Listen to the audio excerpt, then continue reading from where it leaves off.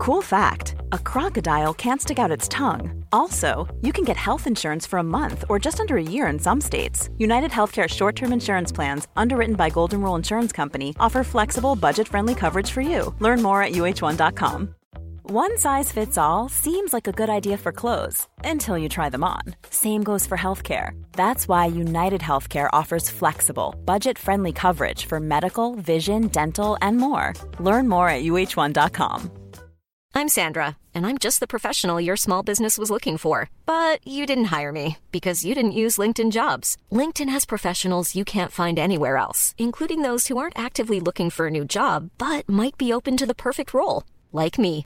In a given month, over 70% of LinkedIn users don't visit other leading job sites. So if you're not looking on LinkedIn, you'll miss out on great candidates like Sandra. Start hiring professionals like a professional. Post your free job on linkedin.com/spoken today.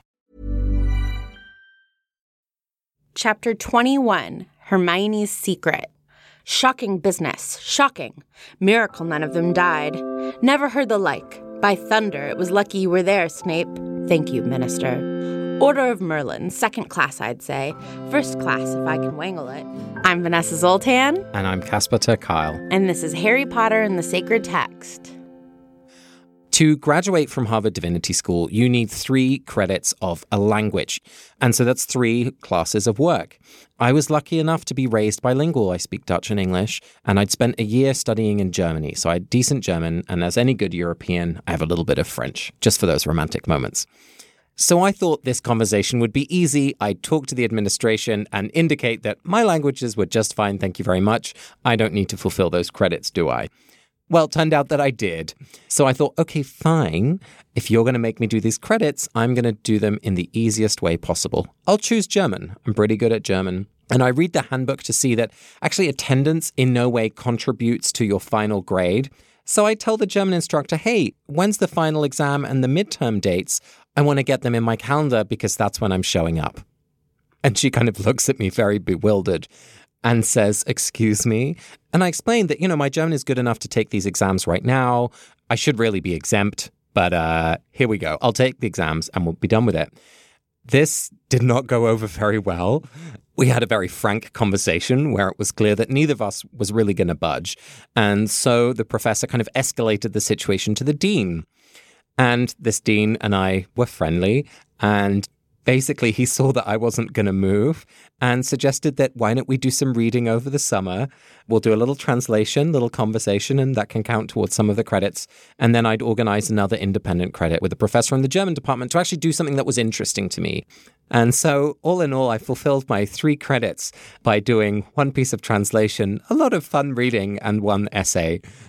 And I tell this story because I didn't use a time turner, but I was definitely banking on a lot of white male privilege and chutzpah. But I think what was interesting to me was that in having conversations with other people who were struggling with the same challenge of these languages, because not everyone finds languages easy, I guess what could have been a crisis for me, I just kind of pushed my weight around a little bit and made it go away.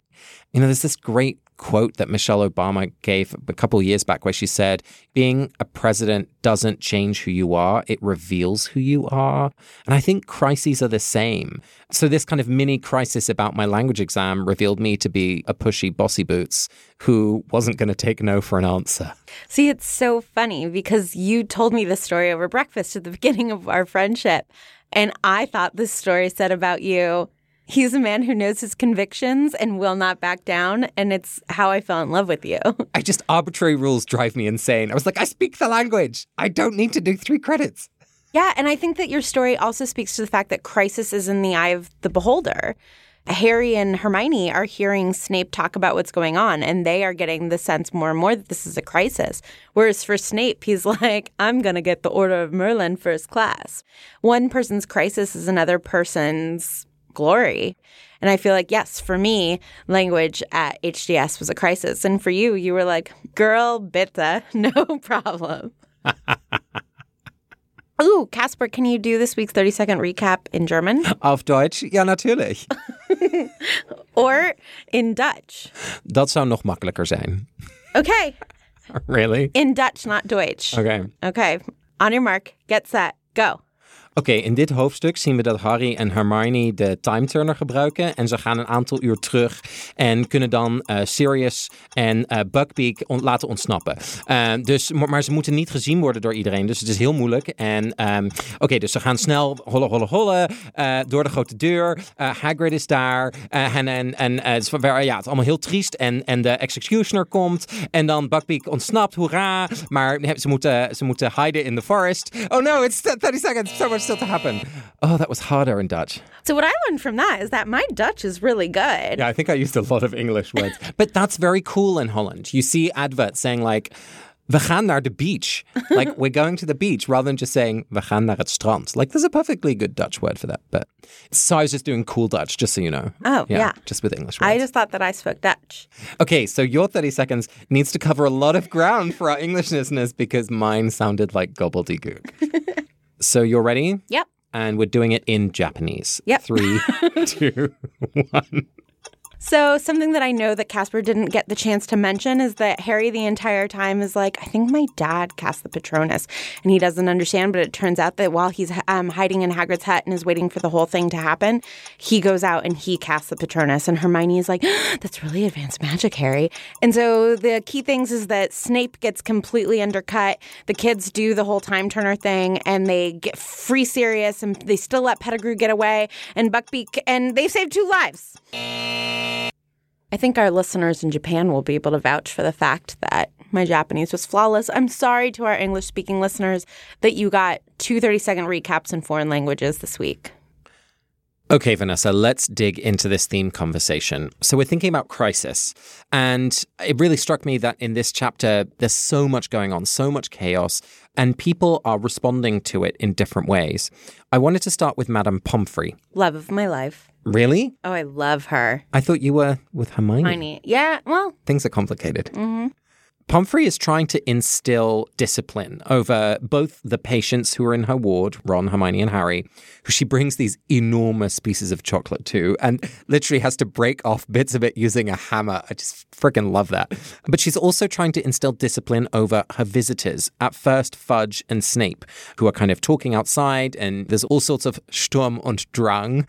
And then Dumbledore comes in, and Dumbledore counters her authority and overrides it. So I wanted to think about how crisis immediately takes away our control. And I think here we see someone trying to reinstate control over crisis to make it more manageable. Yes. And I think that clarity of purpose helps with that. I mean, one of the big crises that I remember really seeing in my life is when Hurricane Katrina happened. And you saw a lot of people respond in very different ways to that crisis. There was just an onslaught of people wanting to do good deeds and donating things that were completely unnecessary to the crisis. But then you had first responders who really knew what they could do to help and flying in from all over the country in order to help. There were doctors who were getting helicoptered in to help. And I think that when you are in a crisis and have the gift of being able to offer an actual service, claiming your authority is one of the most heroic things you can do. And Madame Pomfrey is one of the few people who can actually help. And she's just doing her best to claim as much authority as she can, given that she's one of the few people who can still make a difference in this really crisis-ridden situation. Yeah, and I think that the question of authority and clarity of purpose are really intertwined there because the Minister of Magic, right, who's probably the most senior magical being there is in the country, is being told that he needs to leave by Pomfrey. And at the same time, then you get Dumbledore, who is Pomfrey's immediate boss, whose purpose is not actually about the well-being of these children. It's about a much bigger picture of fighting Voldemort and various moving pieces on the chessboard, including Lupin and the minister himself. And he is very, very insistent. You know, he says, I need to see Mr. Potter and Miss Granger alone. This is where I want to meet with them, not here, right? You need to leave. And then he says to Madame Pomfrey, he calls her Poppy. And I guess the first time I read that, I was thinking, oh, he's being friendly, but maybe that's not how you read it. No, I mean, I think he's being manipulative Right. and he's stripping her of her title, Right. right? He's not calling her by any honorific and instead is like reminding her, I have the authority to call you Poppy. So I think that he's reminding her of her place and the fact that he has more authority. I do think she would have had a valid argument to say back to him, in this situation, in this room, I make the rules. She doesn't, and who knows the complicated reasons why, but I think that there could have been a real argument about, given the nature of this crisis, who has more authority. Well, this is interesting because I think it's precisely in times of crisis that lines of authority are so necessary.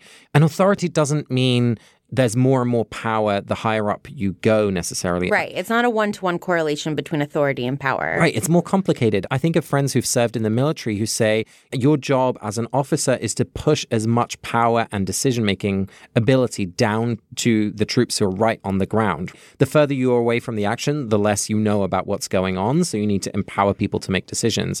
But at the same time, in a crisis, there is no time for conversation and you just have to act on trust. And I think that's what Madame Pomfrey is doing here. She's like, I know Dumbledore is not a fool. So if he's pushing me on this, it must be really important. I may question him later. Now's not the time. Okay, I'll give you the room. And it turns out that Dumbledore is dealing with a much bigger crisis. He's like, the kids are going to be fine. Maybe they'll faint again, but a man's life is on the line upstairs. Right. So Pomfrey is right. And I mean, maybe the other thing that Dumbledore is doing by calling her Poppy is reminding her of their relationship. It's, you know, like just a tug on the ear, a signifying moment of like, Poppy, we're friends. I need you to trust me in this moment. Oh, I like that a lot. Authority is one thing, but he's relying on friendship to facilitate this really important thing that needs to happen. And that's what counts in a crisis, right? Like the people who you turn to are the people who you trust the most. It's the relationships that you've built during times of peace that matter most in times of war. Speaking of trust in a moment of crisis, what I think is so interesting is the moment between Snape and Dumbledore here.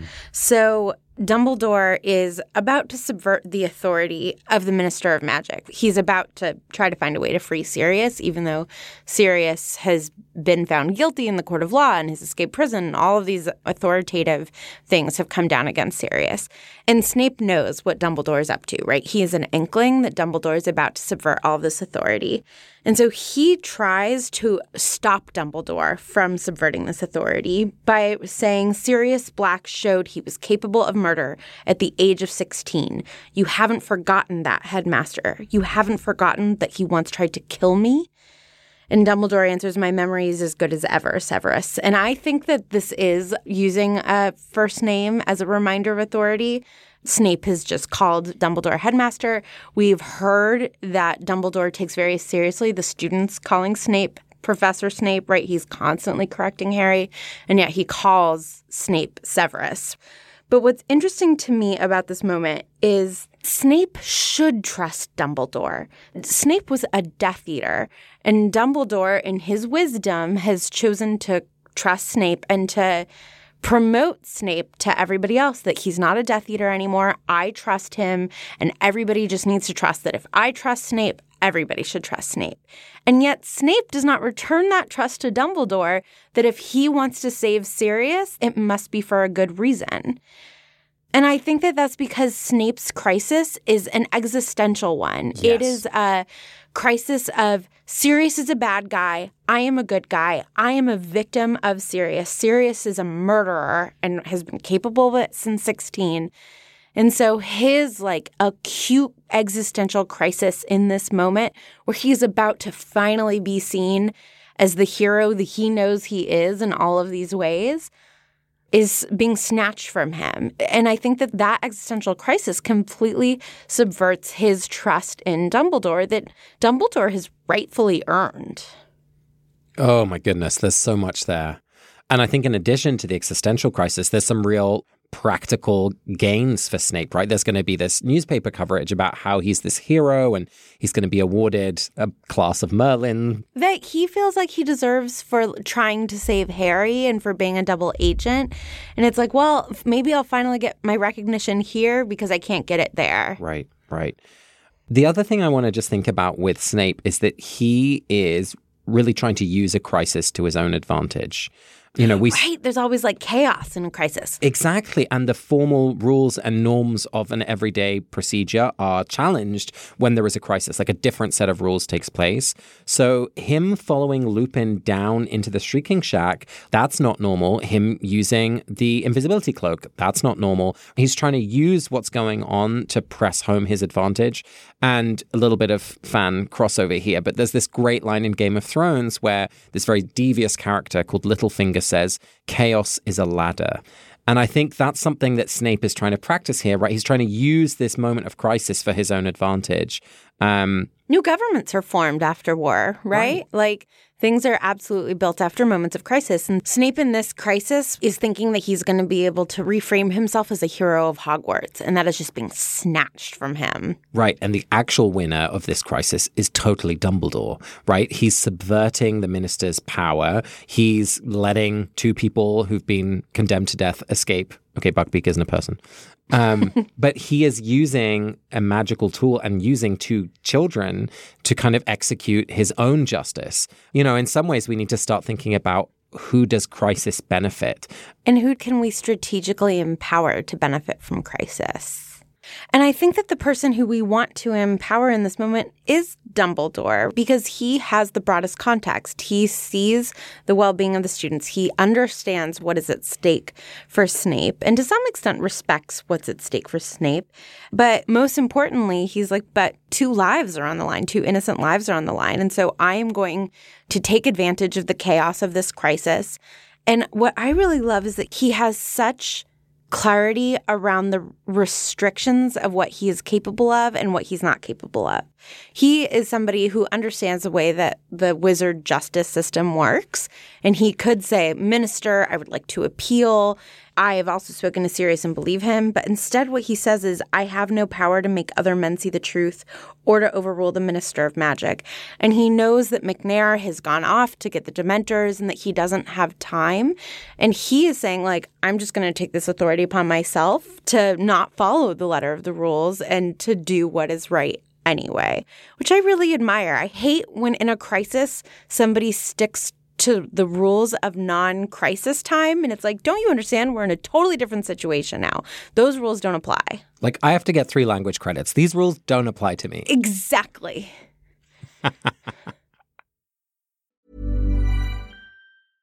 Hey, I'm Ryan Reynolds. At Mint Mobile, we like to do the opposite of what Big Wireless does. They charge you a lot. We charge you a little. So naturally, when they announced they'd be raising their prices due to inflation, we decided to deflate our prices due to not hating you.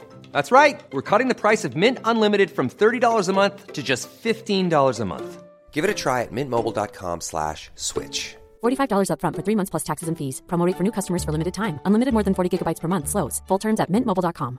Want to teach your kids financial literacy, but not sure where to start? Greenlight can help. With Greenlight, parents can keep an eye on kids' spending and saving, while kids and teens use a card of their own to build money confidence. As a parent, you can send instant money transfers, set up chores, automate allowance, and more. It's a convenient way to run your household, customized to your family's needs, and the easy way to raise financially smart kids. Get started with Greenlight today and get your first month free at greenlight.com/ACAST. Life is full of awesome what-ifs, and some not so much, like unexpected medical costs. That's why United Healthcare provides Health Protector Guard fixed indemnity insurance plans to supplement your primary plan and help manage out-of-pocket costs. Learn more at uh1.com. The other thing that really strikes me that I loved about rereading this chapter is thinking about how in times of crisis, as you say, like the normal rules don't apply. And I can see how that's shifting Harry's perception of what might have happened when he fainted, surrounded by the Dementors, next to Sirius, because he thinks he's seen his father. And he knows the logic of death, right? His dad has died. He's not coming back to cast a Patronus from across the lake, but he just can't get that thought out of his head. And so when he goes back in time, he leaves Hermione with the Hippogriff in Hagrid's hut, and he ventures out into the forest to see who it was that cast the Patronus. And like a part of him really thinks he's going to see his dad again. And so like the idea that in crisis, maybe the very rules of life and death or gravity. Suddenly we're questioning things that we've always seen to be true. And of course, ultimately, Harry realizes that it's himself that's cast the Patronus and that he'd seen himself. But that really struck me that the rules don't apply in many ways. That exact thing occurred to me in regards to the Time Turner. The Time Turner had always bothered me. It feels like this logistical cheat in the books. But this time, I was thinking about how you hear things about how in a moment of crisis, a mom can lift a car to get it off of her baby. Your adrenaline is running and just impossible things are suddenly possible when people feel as though they are in a moment of crisis. And I was like, oh, time doesn't really exist in a linear fashion in a real moment of crisis. And how that can often feel true. If you need to accomplish something really complicated in a minute, all sound can just sort of disappear and you can focus and you can get more accomplished in that 1 minute than you would normally be able to. And it's as if time has stretched in front of you. And we know that time is malleable in that way. When there's something we're looking forward to that night, the day will last forever, right? Or when you're doing something unpleasant, the day can last forever. And when you're doing something really fun, you're like, that went by so fast. So I love the idea that because there are lives on the line, that it's like, well, time doesn't apply. And yet it's not totally changeable. They don't get to redo things. They don't get to interrupt the things that already happened. They can't just grab Pettigrew. They can't just grab the invisibility cloak. But they can, in this moment of crisis, do extraordinary things. Yeah, that really struck me as well, of how much restraint they show in not trying to catch Pettigrew, which demonstrates extraordinary maturity, but also extraordinary clarity of purpose in a crisis. Because, in an everyday situation, we might think about the 3 things that are on our to-do list. When you're in crisis, there's only one thing that you can do, and you've got to do it. Even if that means there's some really significant, painful things that don't happen. And I just think about emergency first responders, right? And you're trying to triage a situation. There's 3 or 4, maybe 20 people who are injured lying on the floor. You're one person, you can respond to one person first. And you have to analyze, okay, this person has a broken arm or this person's very vocal, but actually this person's hardly breathing. And that's my first priority. Even more tragically, you might have to say, it's too late for this person. I actually can't help you, right? Which is what Harry has to deal with in this moment of being like, well, it's too late. Pettigrew has already been released and that's just the way that it is. And yeah, I mean, those moments are just so tragic where you have to say, there's actually nothing that I can do here. Yeah. I mean, that's what a crisis is. It's when circumstances become so out of hand that normalcy is not restorable. Well, and the randomness of events. I mean, that's the thing that I think reading this chapter again also illustrated. We're seeing details that we didn't see the first time, right? Hagrid getting drunk in celebration and then walking back to Hogwarts just at the moment when Harry and Hermione are hiding in the woods. The fact that Snape nearly runs in at the same time as Hagrid is exiting. All these just completely random moments that could have totally shifted the narrative. So I guess in Crisis, we see perhaps the true randomness of life without the kind of false decor of order that we impose on it.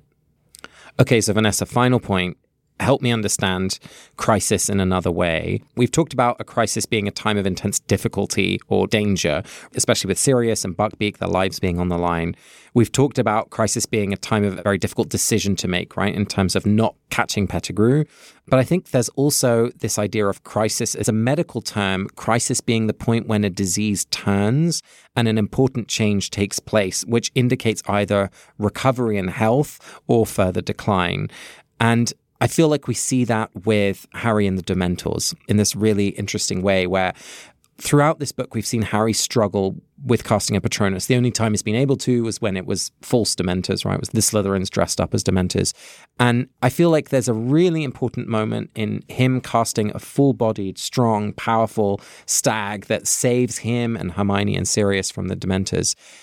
It's a turning point in the whole arc of the 7 books where the skill and the power that Harry needs to save the day continually, like here it is, right? We see that moment of health, of power, of strength emerging in this young man. Yeah, I mean, the key thing about that to me is when he says, I knew I could do it because I had done it before. Yes. And that, I think, is the great beauty in my life of growing older, of, whenever something bad happens to me, I'm like, do you know what? I've survived this before and I'm going to survive it again. And drawing strength from just my own abilities, I think, is where self-confidence comes from and is the greatest gift of growing older.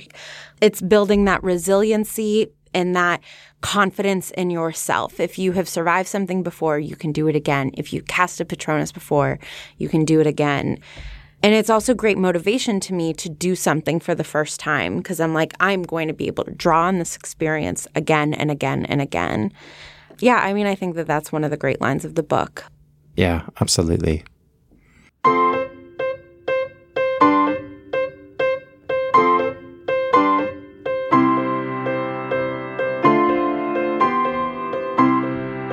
This week, our spiritual practice is sacred imagination. I know it's a particular listener favorite, so settle in, everyone. Make sure that when I read, you close your eyes. Try and imagine yourself into the situation.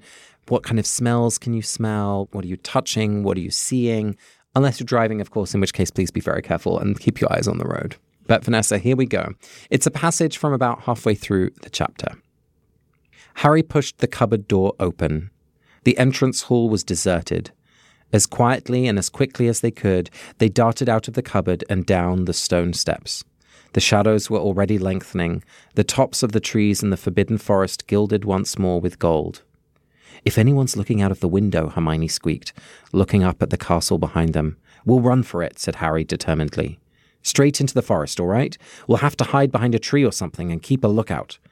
"Okay, but we'll go round by the greenhouses," said Hermione breathlessly. "We need to keep out of sight of Hagrid's front door, or we'll see us. We must be nearly at Hagrid's now." So, Vanessa, what did you see, or who were you in this scene? I was Harry, because I feel like this is incredibly disorienting for Harry. Hermione is sort of practiced in the art of the time turner. She understands what it's like to avoid seeing herself. She understands what to be concerned about with people seeing her, with her seeing herself. But Harry, he's already watched night fall, and now it's light out again. And I'm just reminded of those moments where you go to a movie at 5 and it's bright out and you come out and it's dark. And you're like, how did time do that? So yeah, I was imagining what it was like to be Harry and to notice that the sun is back on the top of the trees and the shadows are lengthening and what it's like to just orient yourself to a time that makes no sense.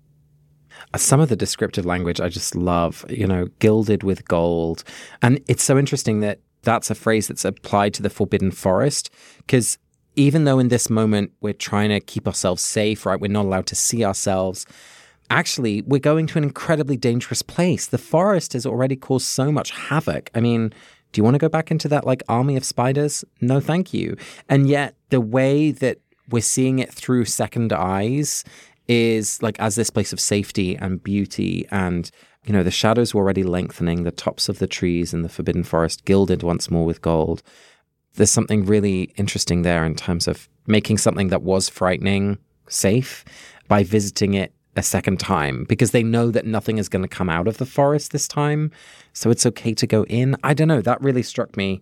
That's funny because I had the opposite response of how beautiful something can look even when it's really dangerous. Oh. Right? It's like the forest is gilded, but we know that terrible things are about to happen in there, and they're in this high-risk situation where, Hermione sets the stakes really high. She's like, people have killed themselves. Right. So it feels like there's even more risk, and it's a lie that the forest looks so beautiful and has this sort of halo around it. The other thing is just thinking about Harry's perspective. When they were first planning to run down to meet Hagrid, they were so careful about how to get there. They were using the invisibility cloak, making sure no one could see them or hear them, because Sirius Black is about. But now that they know the truth about Sirius and really the stakes that are there, Harry doesn't have any qualms about running through both the Great Hall and then through the landscape on the way to the Forbidden Forest. They're being careful about where to hide and to make sure no one will see them because they don't want to kind of mess up the time turner trick. But there's something really interesting about our perception of danger and safety and how that can shape our willingness to be seen. I mean, it makes me think of, it's a far cry from coming out, but like when you're comfortable with something, that other people seeing it is much more okay than when you're not comfortable with someone seeing something. That sounds extremely obvious, but there's some interesting metaphor maybe here about Harry becoming more and more confident in who he is, right? In the next couple of books, he's going to be more and more the chosen one, right? The boy who lived, the promised hero, the savior. And maybe this is another sign of Harry embodying that more comfortably. Yeah, or it's false confidence with familiarity, right? I mean, the most dangerous thing that any of us do is get in a car. That is by far the most dangerous thing that we do statistically. And yet, because we're so familiar in a car, we're texting, we're changing the music, we're chatting, we're eating, we're drinking. And yet people feel tremendous anxiety on airplanes or in neighborhoods that they don't really know who's about or they don't know their way. And it's like, well, you're actually much safer in those situations if you're not in a car. But it's just like familiarity breeds comfort, and they've done this before, and so they're more comfortable. And often that is a false confidence. Just because you're comfortable with something doesn't mean that it's safe, and just because you don't know about something certainly doesn't mean that it's dangerous. And I think that we often have to really think about that and be like, okay, just because I'm comfortable in the car, right? Most car accidents happen within a mile of your home, and it's because you've let your guard down. So that's really speaking to me again about the description that we're seeing here about the natural scenery. The beautiful gold light on the trees was there before, but they didn't see it. And now that they're back in that space again, they're seeing it really for what's there. Familiarity doesn't just mean that you miss the danger, but it also means you miss the beauty. Because the second time that they're in this scene, they're suddenly seeing the beautiful gilded light on the golden leaves and the tall shadows, and that familiarity can be deadening, literally in a car crash, but also metaphorically in our experience of our everyday surroundings.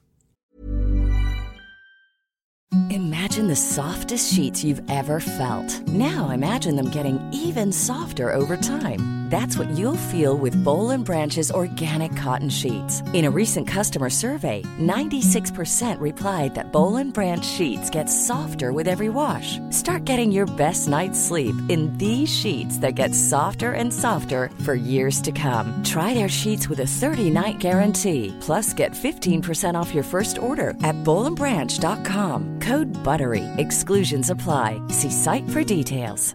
Hello, this is Danny Pellegrino, host of the Everything Iconic podcast, and I'm here to tell you all about Splash Refresher, because hydration is mandatory, but boring is not. Now, I love my water, but if I don't spice it up, I'm not going to finish what I took out of the fridge. That's why I love my Splash Refresher, which is flavorful, delicious, bright, hydrating, and 0 calories. The wild berry flavor is my fave. No, wait. Is the pineapple mango flavor my fave? You know what? All 5 craveable Splash Refresher flavors are my fave because they're so delicious. So get hydrated and enjoy it with Splash Refresher. Acast powers the world's best podcasts. Here's a show that we recommend.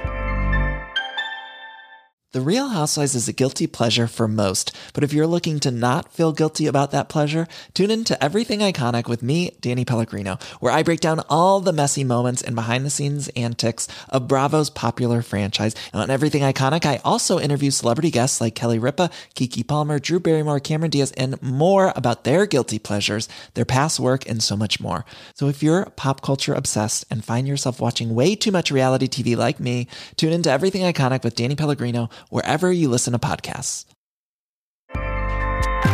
Acast helps creators launch, grow, and monetize their podcasts everywhere. Acast.com. Our voicemail this week is from Amina. Hi, Casper and Vanessa. My name is Amina, and I just finished listening to your recent episode on Prisoner of Azkaban, Chapter 19, with the theme of mercy.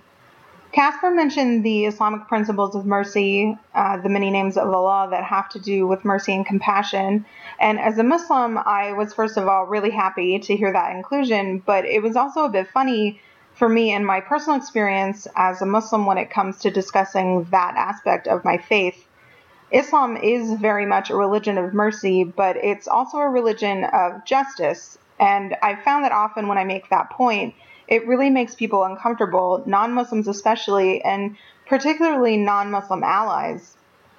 I've even had a professor at my multi-faith theology school ask a class for words they relate to certain religions, and when I said justice for Islam, he, a non-Muslim, basically said, well, maybe compassion instead, as if justice and compassion are mutually exclusive.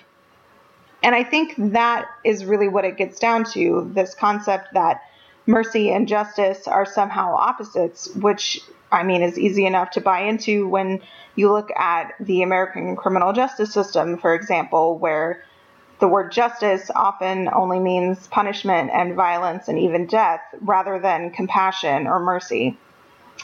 I have another professor who is a Muslim who is an activist in restorative justice work, which I bring up because I think what happens in the scene where Harry stops Sirius and Remus from killing Pettigrew is a bit of simplified restorative justice. Yes, Harry was showing mercy to Pettigrew and also to Sirius and Remus in that he didn't want his dad's best friends to become killers, but this action was also taken in the name of justice. If they'd killed Pettigrew, then there would be no proof of Sirius's innocence at all. Sirius can't receive the justice that's been owed to him for years without Harry showing this mercy to Pettigrew. Vanessa said that Harry was being Jewish in that moment by taking that particular action, but he was also exhibiting Islamic principles, and I just loved how all of those connections converged in this one episode. Amina, I love your voicemail. I can't believe how much just the language of the criminal justice system in my mind had transformed the word justice into punishment. Thank you so much for pointing that out to me, because really the opposite of mercy is cruelty, right? It's not justice, exactly as you said. So yeah, I just love that point. And I'm sorry about that episode in the classroom. That's just so unthoughtful. And I think such a foolish way for someone who's an ally to behave is to like tell you about your experience and your own tradition. And obviously, as neither of us are Muslim, I'm really grateful for you bringing this perspective into the show and into the conversation. So thanks for listening. I also really love, I feel like one of our initial conversations about doing this project was you saying this is so Christian and me saying this is so Jewish. And Amina, this is another example where you're saying, no, this is so Muslim. And I just feel like that is inviting everybody to see themselves into this text in a really beautiful way. So thank you. Vanessa, it's time for us to bless someone from the pages of this chapter. Who are you giving your blessing to? I'm going to offer my blessing for Poppy Pomfrey.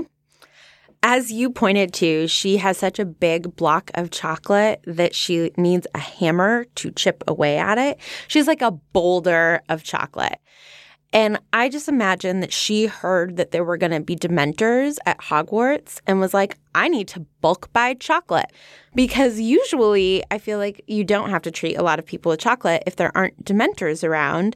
I'm guessing she just heard her place in that change of policy and took it upon herself to make sure that she was ready. And it turns out that she needs a lot of chocolate. So thank goodness that she ordered her supplies. So my blessing is for anyone who quietly sees a situation and is just like, well, I'm going to do what I can do about that. And seeing yourself as being part of something really big and complicated and doing something simple can save lives. Casper, who would you like to bless? I have to bless Harry.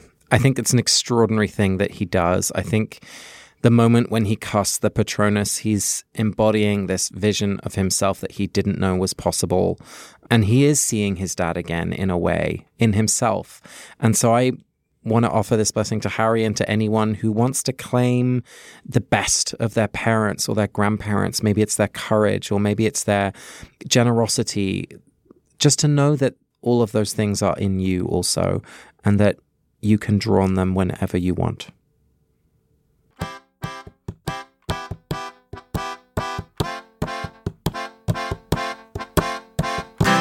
You've been listening to Harry Potter and the Sacred Text.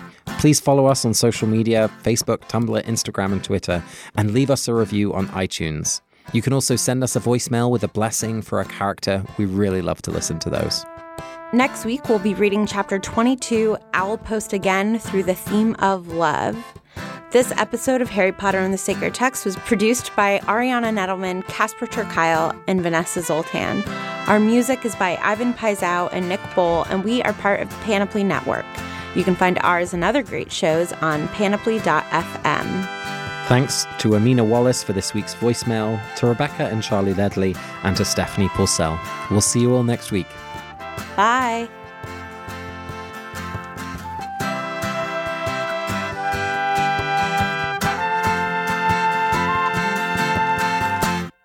It's like my only German. It's very good. How do I say in Dutch? In Hollands. Nope, can't do it. Okay. Je t'aime, mon chéri. Voulez-vous coucher avec moi ce soir? Oui. For your 30 seconds, I'd like it completely in Valley Girl. No problem. Okay. Totally fine. 3, 2, 1, go.